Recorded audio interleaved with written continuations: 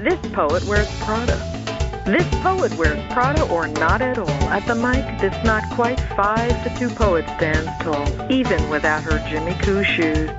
Anyone that says that talk is cheap and actions speak louder than words, and that this poetry stuff is just for faggots and nerds, has obviously not heard a peep of my words.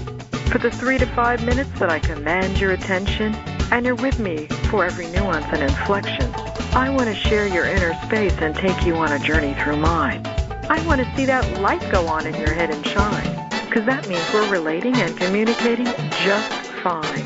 I want to get a reaction. I want you to take some action, even if it's just leaning forward or laying back with eyes closed to listen. If I can get your lips to turn up in a smile, or the tears in your eyes to well up and glisten, then I know I'm doing it right. Whether I'm rhyming, chiming, or free-slamming verse, I want you to take a peek at our universe. I want you to feel, hear, smell, and taste every sensation. Because poetry is about documentation, as well as this thing we call communication. It's not just about self-expression and being heard. It's not just about our relationship with ideas and words. It's more about you and I sharing our world with the strangers that read the stuff we put down on paper after we're gone.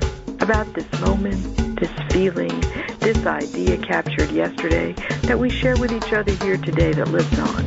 This poet wears Prada or not at all. Forget this poor starving poet shit. Our currency is our words and our wit, so stand tall, even without your Jimmy Coo shoes.